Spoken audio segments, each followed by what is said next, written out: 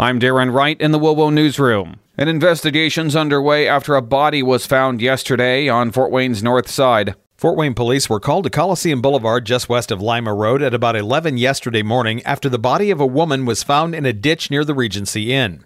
The initial investigation revealed no sign of a crime or traumatic injury to the woman, according to officials, who said that it's undetermined how long she'd been in the ditch before being found by a passerby. The cause and manner of death, as well as the woman's identity, are pending investigation by the Allen County coroner. Brian Davis, WOWO News. COVID-19 vaccinations for kids ages 5 to 11 are starting to roll out locally. The Allen County Health Department says they'll start issuing the Pfizer vaccine for free to kids today at their vaccination site at the Memorial Coliseum. Super Shot will start rolling out shots on Saturday, so will some local Walgreens locations.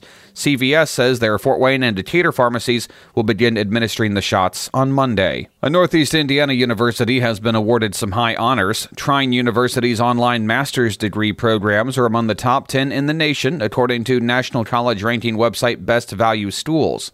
The website pointed out Trine's programs are designed to be flexible and available at any time, making them ideal for working professionals. Tuition and enrollment were also figured into the ranking. An Allen County native who has spent more than a decade on the Indiana Supreme Court will be stepping down about a year from now. Indiana Supreme Court Justice Stephen David will retire in the fall of 2022. He is Indiana's 106th Supreme Court Justice and the longest-serving justice currently on the court. In 1994, he was elected to the bench in Boone County, where he served until his appointment to the state's highest court by Governor Mitch Daniels in 2010. The Judicial Nominating Committee will start the search for a successor soon. Applications will be made available on the court's website.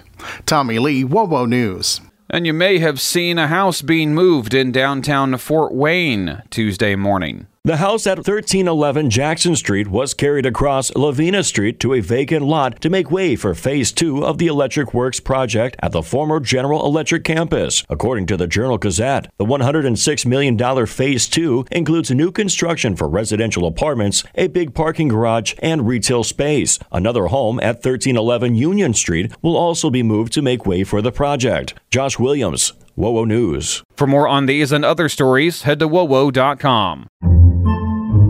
Podcasts by Federated Media.